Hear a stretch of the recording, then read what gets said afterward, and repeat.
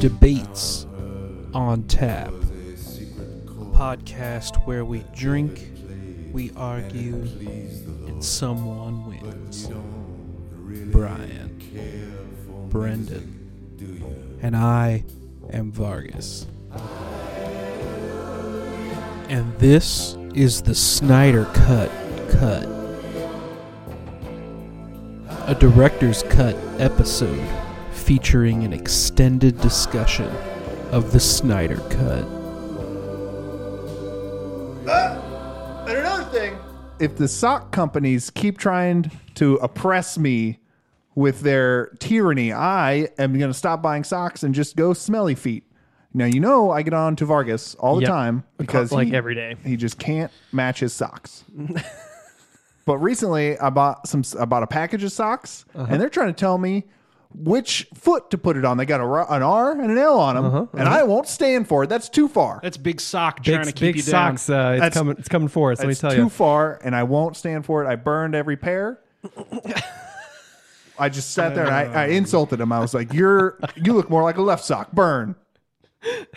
I couldn't physically burn them. I need socks. yeah, don't burn your socks, please. The smell would be bad. Everything would be bad. You would be without socks and smelly feet. Speaking of smelly feet, this is ain't another thing. This is a podcast where we drink, we talk, and everyone wins. I'm Brian. I'm Brendan. And I'm Vargas. Put your shoes back on, guys. Oh boy. I got to go get them. Yeah. They're at the front door. Were you made to take them off? As you heard at the top of this episode, this is a fun special episode about a fun special little movie we like to call Zack Snyder's Justice League, right? Bry Guy has not seen it, right? I will not see it. I haven't seen the first one. I haven't seen the second one. I made you go see Batman v Superman in theaters because I was cackling so bad and so drunk. I was like, you and Rick need to come and see this movie with me. We watched it together. No, that shows how much of an impression it made. That's exactly right. Wait, that's not Justice League, though. That's Batman versus Superman. Dawn of Justice. Dawn of Justice. Not the Dusk of Justice. But I'm saying I haven't seen... You haven't seen Joss Whedon's 2017 Justice League. Yeah. Yeah. Which that was 4 years ago, and this motherfucker just got done snipping it. Yeah. Which we've spent time on this podcast talking about this whole thing, what it was born from, blah, blah, blah. Since it's like, it came out, Zack Snyder has come out and talked more about from his point of view. He finally, talked a little bit about what was going on, basically. And listen, because of Brian mainly, we don't want to put him through this. We're not going to just talk about the Snyder Cut for 3 hours. Right. 4 hours. 4 hours and 2 minutes. Because I think there is a bigger discussion to be had about things surrounding this movie, particularly about what is Snyder trying to say with these movies, director's cuts, extended cuts, what does that mean? And then particularly fan appropriation of properties like this. I think that's the conversation. I think it's a really interesting conversation to have. And real fast, Snyder Cut it's 4 hours and 2 minutes. It is impressively long. It's very self-indulgent. It is too long. I will go out and say that. And calling it a movie, it's not a movie. Like, it is not paced like a movie. It's not structured like a movie. It's a movie the same way Stephen King's The Stand is a movie. It's like a weird mini series thing, but it's a bizarre undertaking, and it's something you watching it. And I don't know if, like Vargas, I know Brian is definitely not familiar since he has not seen does not remember any of the movies. Have you seen any of his other extended director's cuts of any of his other movies or anything like that? Just Watchmen and Sucker Punch. Right. And then Batman v Superman, he has an extended cut of that, which is like, it's 30 minutes longer. And while it's fascinating because, like, this is something I was thinking about while watching the movie about, like, director's cuts and extended cuts. Like, typically director's cuts, like, fill in more blanks and, like, they can set a different tone. Like, I think of Blade Runner's final cut, like, totally recontextualizes the entire movie, right? And adds in things that are actually rich and interesting. Whereas, like, Zack Snyder's director's cuts and extended cuts, they just give you more of what you're already seeing, right? Like, I haven't seen the Snyder, I'm sorry, the Sucker Punch version of the Sucker Punch Snyder cut. Yeah. There's more girls. Right. I haven't seen that. But like with Batman v Superman in like the extended cut of that, it's just like, rather than being like pushing the story forward in a way. It just pushes it out. You know what I mean? Yeah. Like it like just gives you more of what's already going on, which in the context of BVS, it's interesting because it like kind of fills in a couple planks, but it doesn't add anything really to the movie. It's more of just like deleted scenes and stuff like that, which is what is fascinating about the Snyder Cut is because like, again, I think there is a happy middle ground to be had with this movie and the 2017 version. You know what I mean? Yeah. And I think it's fascinating to see, especially now and what Snyder has said about, you know, his cut of the movie and versions of the movie. And then he left the project and Joss Whedon had already been on the project, like helping him rewrite some of the script and stuff like that. So I guarantee, and he's even said that like what has happened with the movie back in 2016, 17, when they were filming this movie is that he had this like rough assembly cut of this movie that he says was up to like 5 hours long, which is fascinating. But he showed it basically to the studio and was like, this is essentially what I want to do. And the studio went, it has to be like 2 hours. Like it's not a movie. Yeah. Like it has to be something in the range of 2 hours. And he was like, I'm not going to do that. And they went, you're gonna. Yeah. And then the unfortunate passing of his daughter happened. And he just went, I don't want to fight anymore. I'm just going to leave. So basically what we had said about way back in the day when we first talked about this whole thing was that then they gave the movie to Joss Whedon and said, hey, just make it work. Give us 2 hours, make it work some way. And you could see, like, it's fascinating. Like I watched the 2017 version, then watched this, and as well as Man of Steel and Batman v Superman. In one day? No, over the course of like a week. I was going to say, that's a lot. I can't mainline those movies that in a day. I don't have the time. But it's fascinating because like, and this is what I want to pivot to. I didn't like, saying that the Snyder Cut is better than the 2017 version is like reductive. Like doesn't matter because of course it's going to be better than that movie. That movie was terrible. Yeah. And it's like, then you pivot to, well, is it even good? And it's like, not, I mean, I don't know. Like it's hard to even judge it on whatever, you know what I mean? It's Zack Snyder's id for better or for worse. Yeah. And so I as I was watching it, I was thinking about a couple of different things. Like number one, let's be fair to Mr. Snyder. Right. He was saddled with the task of introducing 3-4 major DC characters. yes. Completely 100%. to the audience with no introduction. And I think Which is goddamn impossible. it's insane because like again, we've talked a little bit about like when Man of Steel came out, it was kind of like a mix, like, yeah, okay, this is fine. But then WB, like at that time, Avengers had come out, like, you know, Marvel was rolling and stuff like that. So DC went, we have to have some type of like, Zach has a vision, he has a plan. Let's just shoot forward with like what he wants to do and we'll fill it out later. Right. And so, yes, like it is for better or worse, like introducing all these characters, introducing everything is just like, it's too much. And because I think with like, given that task, the Snyder Cut works better because like, sure, all the extra Flash stuff was awesome. Yeah. The extra Wonder Woman stuff was awesome. Right. The extra Cyborg stuff was very interesting. awesome. Like, other than like Flash's opening scene, I was kind of like, okay, this is weird and shaky. Then he like cresses her face. Like it was kind of bizarre. Yeah. But the Cyborg stuff is very good. It fleshes out Cyborg enough to like, I want another movie about Cyborg, right? yeah. You can't have that much flesh or he wouldn't be Cyborg. And that's, I'll be back in another 10 minutes. We'll do the Brian cut next. yeah. And Cyborg, like I Got a lot still of material. like Zach, his aesthetic with everything is just like, man, Cyborg his design is too busy. He needs more flesh and human elements because otherwise it just looks like a CGI monster. Or Ray Fisher with a Phantom of the Opera mask wearing a hoodie. Crazy. But when it comes to introducing too many characters, so many characters, it's like it's just like barely holding on to the reins of all this stuff. I mean, right? that's a 2-hour movie. It was. Yeah. That was the first half of the movie. It was just introducing the characters. Like Flash doesn't show up for like an hour into the movie. Yeah. Batman doesn't put on the Batman suit to like an hour and 45. Like it's nuts. And that's why I say like as a movie, it's bananas. Like it's hard to like even say like as a movie, sure, because it's not really a movie, you know? Yeah. But like, again, let's pivot on to something else because Brian is just like squirming in his seat. Are we back to out of the Snyder Cut?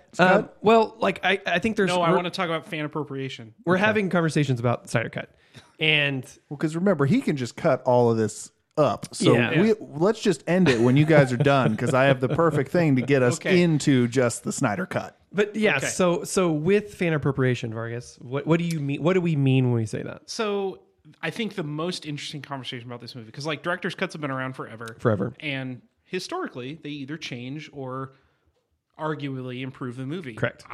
I personally think of all the director's cuts of the Alien movies, and the Sure, director's yeah. cut of Alien kind of changes it. It doesn't improve the movie. It just gives you kind of a different perspective. Right. Same thing with Aliens.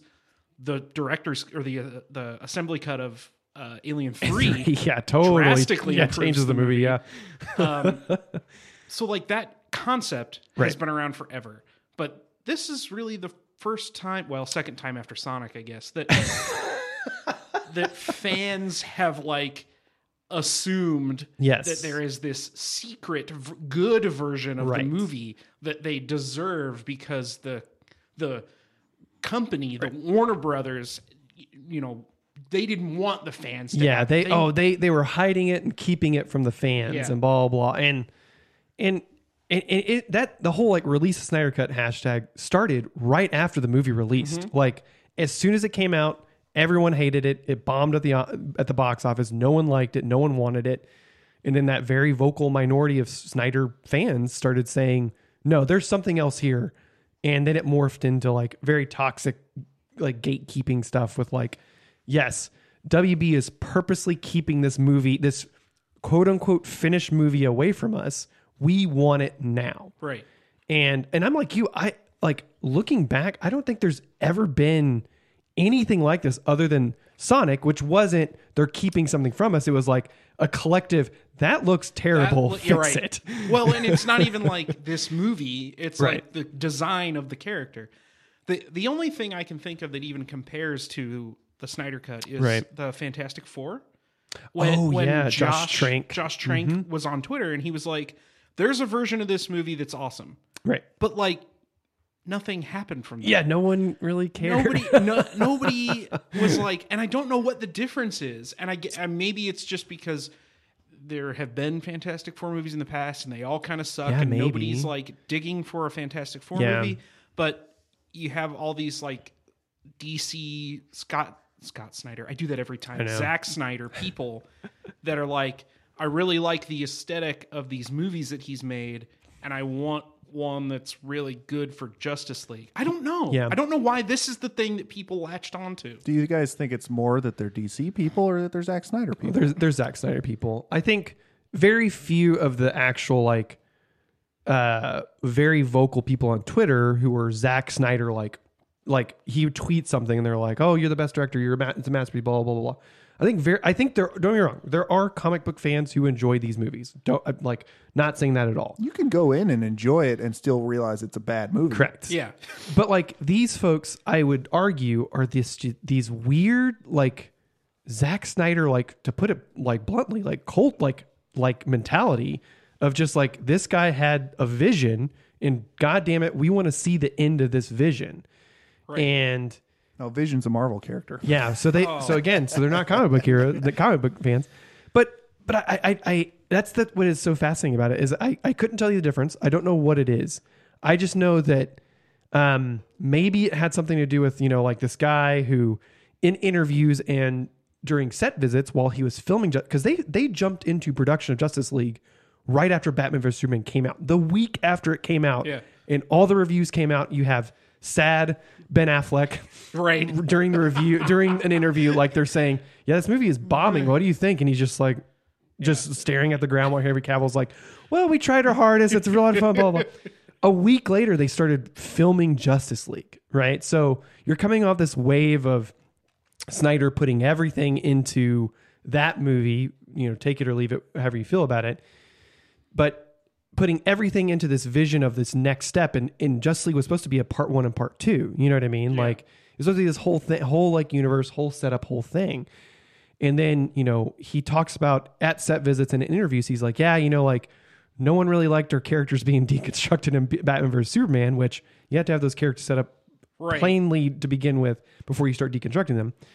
And he's like, everyone wants it lighter, so we're kind of trying to make this thing lighter. And I think it kind of started then, where like some people in like the Zack Snyder like fandom or whatever, which is baffling to me that is like a fandom, who were just like, no, we want this original vision. And I think it just like started compounding up until that, with all the rumors of, oh, Joss Whedon is helping out. Yeah. Oh, this is happening. Oh, the studio didn't like this. Oh, the studio wants this.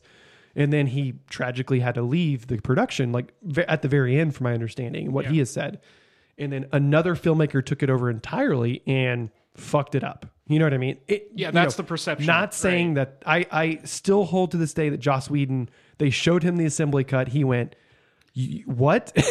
Well, you got to cut out half of the movie. And I think Vargas, you hit like nail on the head. Like introducing whole characters. Cyborg is like basically the protagonist of the movie now. Yeah. Like, and then you're resolving the death of Superman. You're resolving Cyborg stuff. You have to introduce 2 other characters.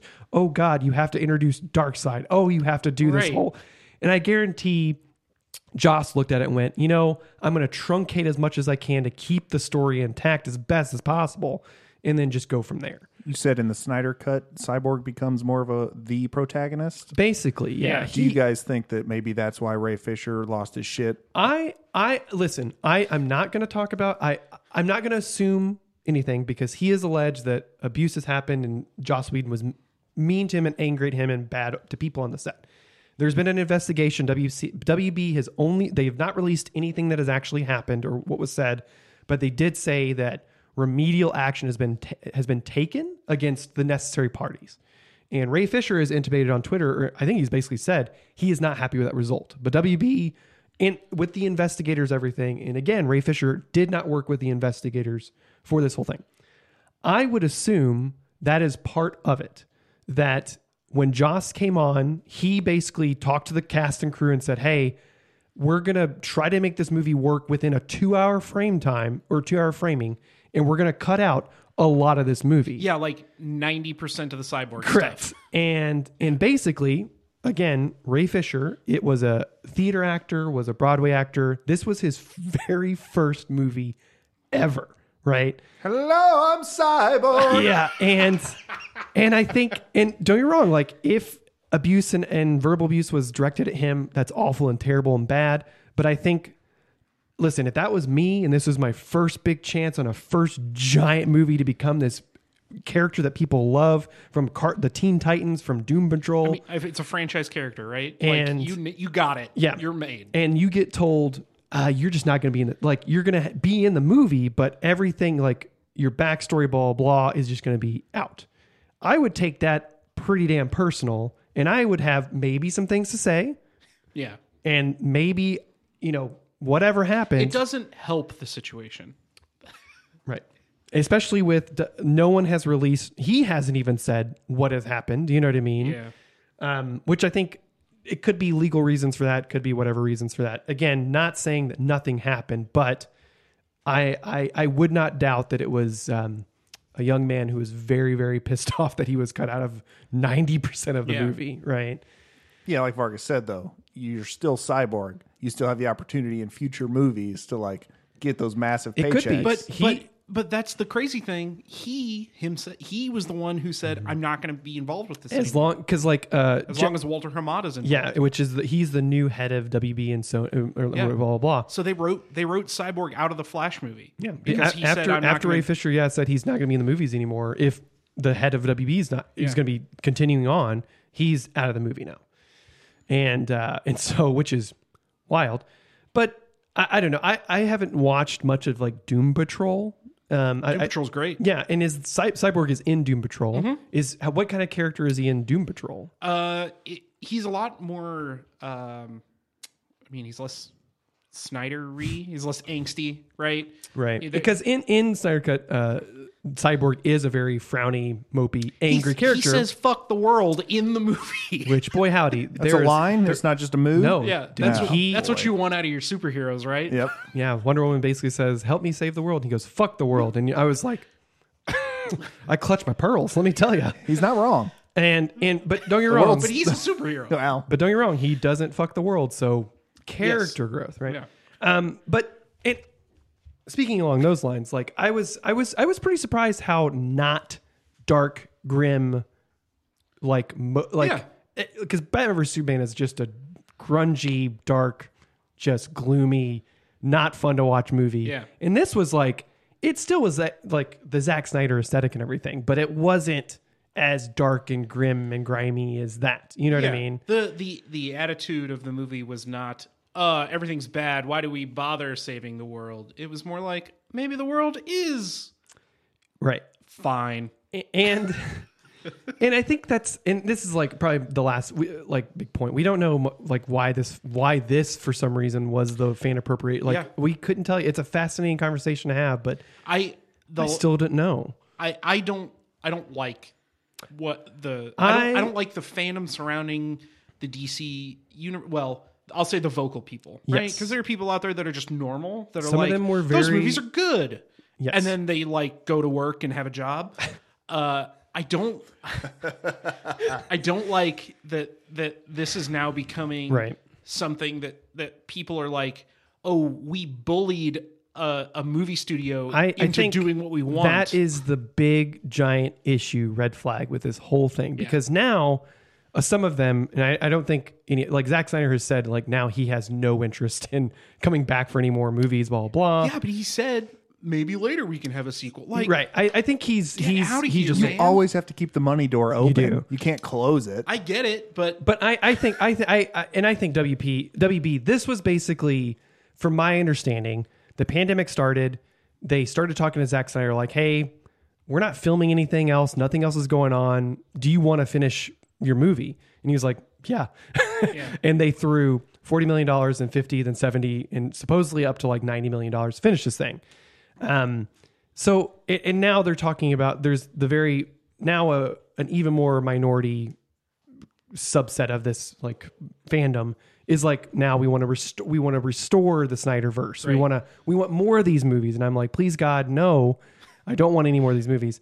But also some of them are starting to talk about like release the Ayer cut for the Suicide Squad. Yeah. And it's like, I have no desire to see any more. See, now you're involved, Brian, because you saw that movie. And no, I didn't. You didn't see Suicide Squad? No. Yeah, I don't need to see any of that shit. And what I need less of is people just saying release whatever cut. Because since it worked one time, now everybody's going to fucking try it. That's my fear. That's my big fear. And that's why I think this is a giant red flag issue about this thing, is that like, are more people going to continue to bully studios or directors or filmmakers into like already, I mean, they bully comic book artists and writers and directors like off the Twitter. Like I think back of Ghostbusters 2016, the all-female version, they kicked Leslie Jones. She was like, I'm fucking leaving Twitter. Fuck this. Like, it's not worth dealing with people screaming at me every day for ruining their movie. And she's like, I had nothing to do with it. Or what's her name from Star Wars? Kelly Marie Tran. Also, it's not their movie. Yeah. It's not the fans' movie. You get to enjoy it. It's not your movie. Right. And that's why, like,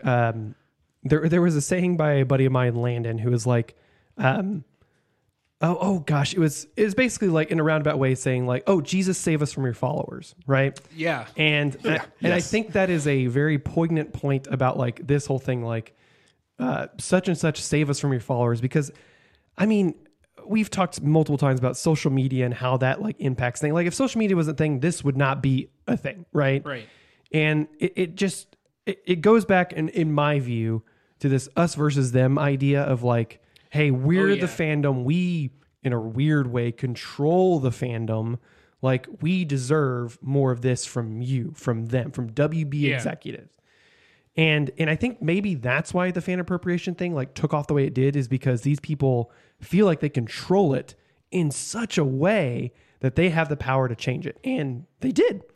But again, I don't know why this is the thing. Like, there was outcries about Prometheus and Alien Covenant, and I mean, there's been fans yelling about movies since the train moved at the train track. I for an outsider point of view, I didn't know either of those. Mm-hmm. But somebody who wasn't even on Twitter during this whole thing, I knew about hashtag release the Snyder Cut, so it just permeated more than those. Yeah, maybe it's the fact that, one, Snyder in the years between these movies, he's been vocal about. Well, at first he was like, yeah, I have something, but blah, blah. but he's very good about like not coming out and specifically stating anything, right? Like, I think, and don't get me wrong, Joss Whedon, there's allegations against Joss Whedon, and like when it comes to his past things with his wife and Charisma Carpenter on Buffy, that's terrible. Fuck him. That's awful. But like, as a filmmaker, you know, I still firmly believe that he was just trying to do his job in quote unquote fixing that movie. Yeah. And I think it's just bizarre that's not Zack Snyder has not come out and been like, yeah, hey, he was doing like he tried. You know what I mean? Like he did not come in and fuck this movie up as bad as it was. It was a mixture of a lot of things. Well, no, and even Warner Brothers is now like, everybody knew that movie sucked when it came out. That's and what, it's like, it's bizarre. What the fuck? I mean, It's I know crazy. you spent millions of dollars making it, but like, It's nuts. why put it out? Right. If you could just, whatever. Yep. Whatever. So it's crazy. The whole situation is bananas and nuts. And the last thing I want to like hit on before we can transition to something else is I think it's fascinating. Like what in these three movies, what is Zack Snyder's thesis? What is like his idea? You know what I mean? Like what is the trajectory of these heroes? Superheroes are bad too. Can I postulate to you? Go ahead. Yeah.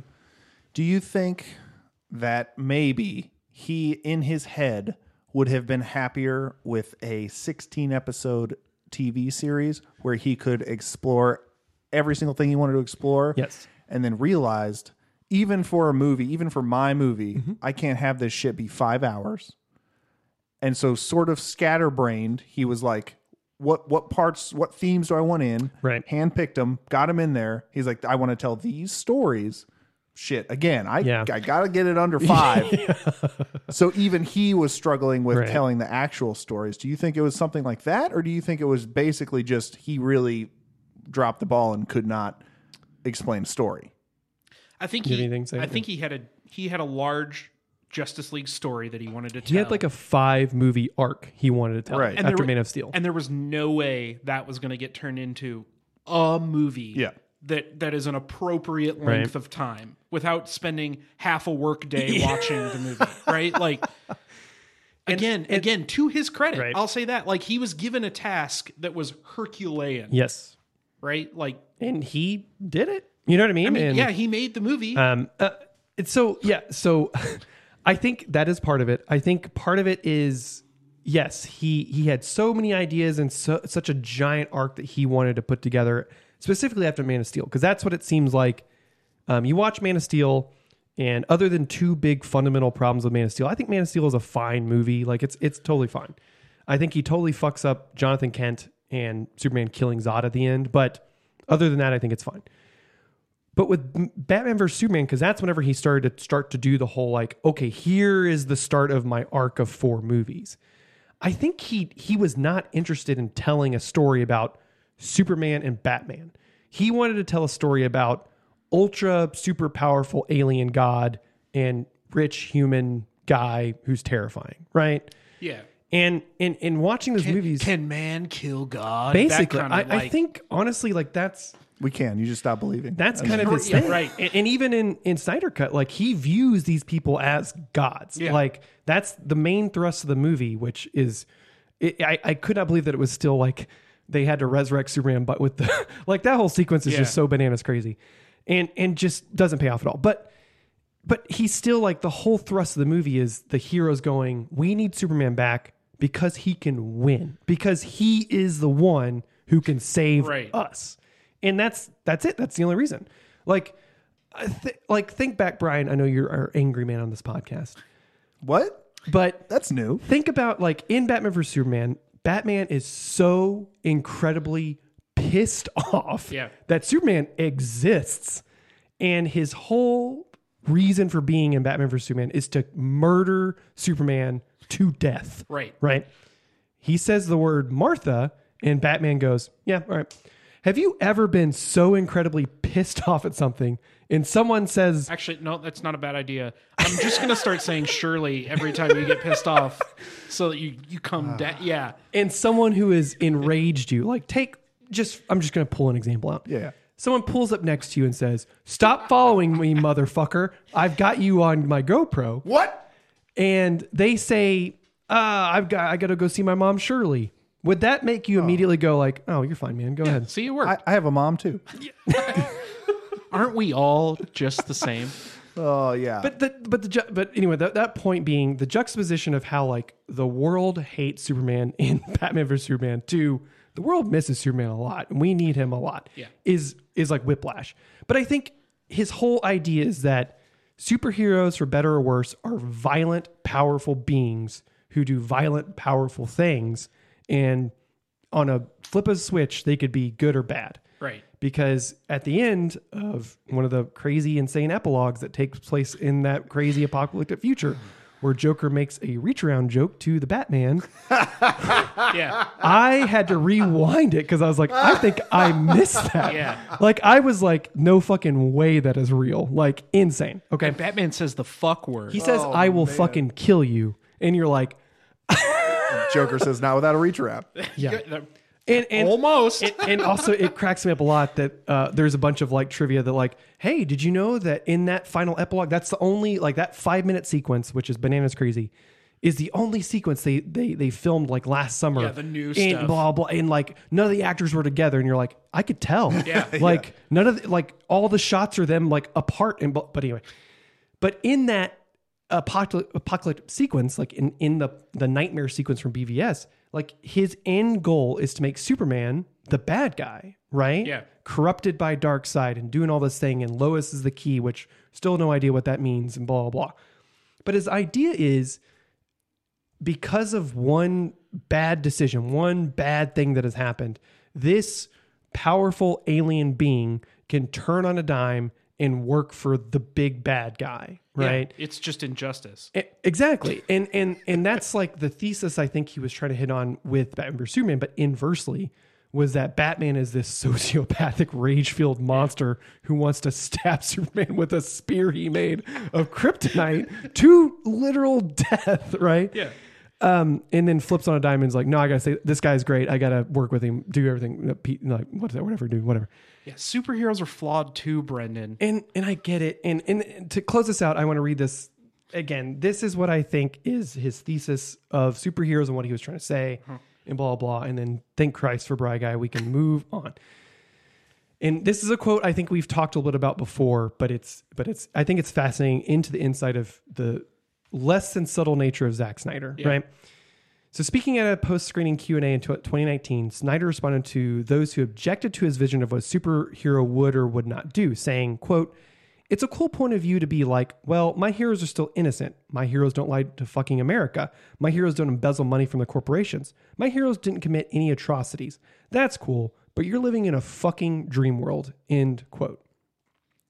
I think, again, his heroes are rage-filled, violent beings of immense power and immense his consequence. ultimate idea is that even heroes are human. Okay, but the point of a superhero is that they are the best of us, right? They have the power and they are good enough as a person to wield it responsibly. Right. And I think there is something to his whole notion of like our heroes can be challenged. Our heroes can be human. Yeah, just like the X-Men are. And guess what? They don't have to murder every person that they see. But I think it goes back to like if our heroes aren't allowed to dream, if they're not allowed to like strive for like a better ideal, and you keep just plunging things into like a grim and gritty and petty world, like you're just delving them deeper into the darkness. That's just not fun to watch, and it's not appealing. Right. You know what I mean? And just to show that it can be done, I just don't think it should be. And I think that is the button I want to put on Zack Snyder's Justice League, because I still firmly believe that like there's not a big place in like comic fandom and like things like that for like this type of material. You know what I mean? I mean, there is like, you know, Dark Knight Returns. It's kind of this stuff, but whatever. Hey, 6 out of 10. Basically, I just want to thank Vargas for truncating that discussion enough to the average listener. Of course, we do have the special release that has everything we said about the Snyder Cut. Yep. So look out for that. Are we releasing them at the same time, do you think? Or are we waiting 4 years? 4 years, yeah. You know, of course it exists. Of course it's out if there. someone wants to give us $70 million to finish it, even though it's finished and it exists. Yep. Go on. We'll do it. So thank you, Vargas, for getting that down a little bit. But do check if you have seen it or want to see it or want to know more about it. Check out the Snyder Cut. Yeah, it's going to be a lot of fun. So to put, I know you put a button on it. I want to put a bow on it. Oh, I know it's too many fasteners. You both have seen it. I don't want to dive into the Snyder part at all. If you had 2 sentences to describe how you personally feel about it, not is this a good movie? Was Snyder right? Blah, blah, blah. Yeah, but if you had 2 sentences to tell everyone how you feel about it, what are those sentences? I think it is I'm thankful that it's a cathartic journey for this man, and I'm glad that he's able to get it off his shoulders and his chest. And I genuinely hope that he moves on to better projects. Great. Vargas? 6 out of 10. It's better than the original. Good. Great. That's really good. Beautiful. And actually, to finally close it out, I have a fun fact. I don't even think you two know this. Oh. Did you know that there was even more? There was like another 2 hours of it where he actually cast Gina Davis and Tom Hanks. It's going to be called the Justice League of Their Own. Oh. Oh, man. I've been saving that for an hour or however long. There's no crying in Metropolis. Yeah. Oh, boy. Hey, so it's my turn now. Yeah, what have you been up to? Yeah, what do you want to do, guy? Well, I want to talk about, so comedy's trickety. Comedy's trickety. It's trickety, boy. Howdy. Wordities or tricketies. Comedy is tricky because if someone came up to you and they were like, describe your humor, would you be able to? Right. Probably not. You'd probably just start listing the things you think are funny, right? Yeah, just say go watch It's Always Sunny in Philadelphia. Yeah. But then you'd also say go watch The Simpsons. Right. Or Futurama, and those Always Sunny and Futurama are 2 very different styles of humor, right? Very true. So you can't accurately say go watch this show or this movie or this stand-up to say it. So comedy as a whole, how do you guys identify? How do you like? Let's stick with stand-up for now. Do you like whenever things are just silly and it's just a bunch of jokes like Mitch Hedberg? Do you like when things kind of build up to a point? Let's say Daniel Sloss with Jigsaw, where his whole thing is kind of building up to this. It's a big point, big connecting big point. Peak. Yeah, with or do you like things like a story that is being told, sort of like I think Hannah Gatsby's she does a really good one talking about trauma. Yeah, sure. I mean, basically, that is his comedy like styling. Yeah, where it's just I don't mean observational stories. Like, you mean, yes. I mean, like telling a through line throughout the whole thing. Kind of like a Ricky Gervais type of thing. Sorta. Yeah. So how do you guys, where's your identifiable identity when it comes to let's, again, limiting it to stand up so we don't talk, so we don't have to have a comedy cut. Two of my favorite comedians are Mitch Hedberg, I'm here just to tell you quick setups, quick punchlines, 2-liners. Keep it moving. Yeah. I think Mitch Hedberg is brilliant, and to this day I still listen to one of his early comedy albums, and it's incredible. As well as John Mulaney is probably one of my favorite comedians, and he is very much like he has like segments, like 10 segments in his total special. Yeah, that last 2 or 3 minutes. That last like it's a story, but like within that story are set up punchline, while telling a really good story. Yes. Tom Segura, I think it does a really good job of that as well. I think so in between those, like I think Mitch Hedberg is brilliant. I think John Mulaney and Tom Segura, those guys are brilliant. But somewhere in the middle of that, and like Daniel Sloss is the world. But like I watched what was it, Nanette? I think like from Gatsby. Yeah. And it's really good. It's very poignant. It is very funny. But like it's one of those things that I would much rather watch John Mulaney or Mitch Hedberg or something like that, you know. And while I think it's very good and very powerful, I don't think it's very like stand up funny. You know what I mean? Yeah. Even though it is phenomenal. I recommend everyone watch it. But what you're saying is exactly the point that I'm trying to make, is that again, stand up. I know I said comedy as a whole, but in your stand up, you don't want to feel a lot of sad feelings because you're watching something to laugh. Yes. Right? Mm-hmm. Is that or yes, that, and then specifically if like the Dane Cooks of the world, who their entire thing is stories throughout the whole thing, and like the observations of it making are them funny, yes. And there's no punchline to a joke punchline. You know, it's like set up to a punchline basically. that I'm not a big fan of. And so like I can find, yeah, sure, there's shit in our life that's funny, but like if you're not writing a joke to like hit and then it's I think comedy is such a masterwork and it's something I could never do. That's what I'm saying, man. It's hard to describe. And it's hard to do. So yeah, but basically, yeah, that's what I would consider. What about you, my friend? Well, so if you would have asked me, 5 years ago, who's your favorite comedian? Well, it's the guy who ended up jerking off in front of all the girls on the couch. Louis C.K. Yeah, it's Louis C.K. Yes. I think his kind of like, or Patton Oswalt kind of does the same style where he tells stories about his life. Right. It's funny because it's true, that kind of thing. But there's also an insertion of like kind of higher, I don't know. It's like an intelligent. Yeah. Like there is like a higher meaning or something to it. There's some type of like global. Yeah. Like it's like a relatable story. Right. But there's a lot of injection of like punchlines kind of throughout. I think Patton Oswalt is one of the best, not only writers, but like comedians working today. For sure. Well, and one of the things that made Louis so good was, obviously with stand-up, delivery is 99% of how you work. So his jokes wouldn't translate if somebody didn't know how to deliver them and time them and things. And I do think he is very good at that. He's bad at being a person, but he's good. He's very bad at masturbating in front of people who don't even masturbate. Yeah. No. He's very good at that. I'm sorry. He's very good at that. Which makes him bad as a whole. But like I like stand-up comedy that is like the stand-up version of Louis C.K.'s show, Louis. Yeah. Oh, yeah. Where it's like just kind of somebody telling you a story about something they did today, but then observing why that thing is funny. Right.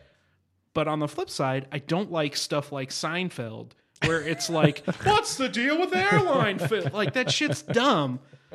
But I couldn't tell you what the difference between those two are, right? That's why I'm bringing it up, because it's such a personal thing. You can't tell someone. I mean, you can say, what's the hardest you've laughed in a week? And maybe they'll be able to identify it. Yeah. But a lot of times it's like, oh, well, I laughed at this thing, but you had to be there, and then this thing happened 10 minutes before That's that. The thing. You had to tell the setup to the punchline to what made it funny, and then the tone of the whole thing. And I've realized, of course, I love Tom Segura. Right. He's got a couple of my favorite specials, but I realized I was thinking of like, what are the 3 specials I would recommend to people? Oh yeah. And they were all 3 the ones that do make you feel sad. Yeah. because it makes you laugh, so you already have this emotion going, and then they sort of flip the switch, and you're like, oh fuck. This sucks that this person went through that. No wonder they're funny. That's crazy. But it was Daniel Sloss's either one, Dark or Jigsaw. They both have super powerful stuff in them. Obviously, Patton Oswalt's Annihilation, where he talks about losing his wife and having to tell their child about it. Something, fingers crossed, I'll never have to tell my child about anything because they won't exist. But I couldn't imagine that. And couldn't imagine having to tell someone that your wife is pregnant. How sad would that be? I could write a stand-up about that, dealing with grief. And then Hannah Gadsby's Nanette is one that I recommend to people because it is, for some reason, it's not that comedy's easy. We just spent 10 minutes talking about how it's not easy. It's not easy to do. It's not easy to describe. Maybe for you. But for... Got him. Oh, got me. But for people like at award shows, right? Comedies never win Best Picture. It's still, it's one of those things for whatever reason, it's still not taken quote unquote seriously. We can probably blame Billy Madison for that, maybe. And those kind of, because when comedy started, Animal House probably shouldn't win any awards. Yeah, as we all know, comedy started with Billy Madison. That's when it started. That was the comedy timeline. Bingo. They hit it perfectly, and then it's all been downhill from there. Correct. But so they don't take it as seriously. So I do like when they, especially stand-ups, when they inject that human element in there, and they're not just up there. But John Mulaney, I love. What is it? New Kid Broadway or whatever? New Kid in Town, and then he has Kid Gorgeous, which is also very, very funny. Yeah. I've seen him do that live, and it was one of the best experiences of my life. Yeah, so. when he tells the story about the Salt and Pepper Diner, playing the What's New Pussycat 42 times or whatever, it's great shit. Yeah, it's a lot of fun. I just, for some reason, I always laugh. Yeah. But for some reason, when I think of like, what's the best specials I've seen? They got to make you sad. It's the heavy hitters. If I don't feel sad, I'm not going to think you're funny. Classic Brian. Classic Oh, man. Brian. That's it, right? We're done? I think No. so. Okay, bye. Oh, Not even close. we're not even close to being done. No. Interesting. What else do we have to talk about? I thought we were done. Now we're done. Yeah, there it You is. guys You had missed you had to slow mo it Yeah. and make the moment a little bit longer to really push that pondering point. Yeah, we've still got 3 more characters to Yeah, introduce. bro. I was going too fast because I've been drinking too much grind coffee. So I've been That's good. really, really rushing it at top level there. I can see you spilled some of your grind coffee on one of your Hope Clothing KC shirts. I did, but luckily they're stain resistant. Excellent. Wow. That's a hell of a shirt. Yeah. I was going to say, where could you go to get a new one that's not stained? Well, but yeah, but you if don't. You if only need one. You only I need guess. well, no, you need all of them because you don't want to ever spill on any shirt, and if you true. do, you want it to be resistant. So HopeClothingKC.com would of course Yeah. accommodate that. And like I said, everything on this podcast is true. There are no jokes, so they are 100% stain resistant, Yeah. flame resistant.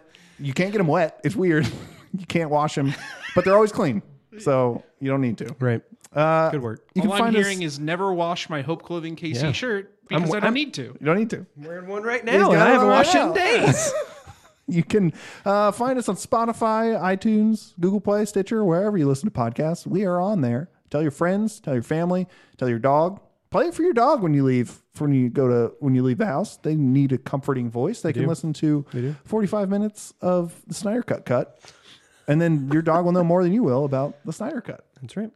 Anything else? That'd be an interesting experiment with that dog. Yeah, well, No. tell us about your dog. Email us at debatesonfans@gmail.com. Find us on Twitter, debatesontab. Find us on Instagram at debatesonpictures. What would you find out about the dog? Just how they view the world afterwards, you know? Whether they say fuck the world or save the world? Boy, howdy. Whether your dog likes reach around jokes. That's Every dog likes reach around jokes. Science. Well, thanks for listening. Bye.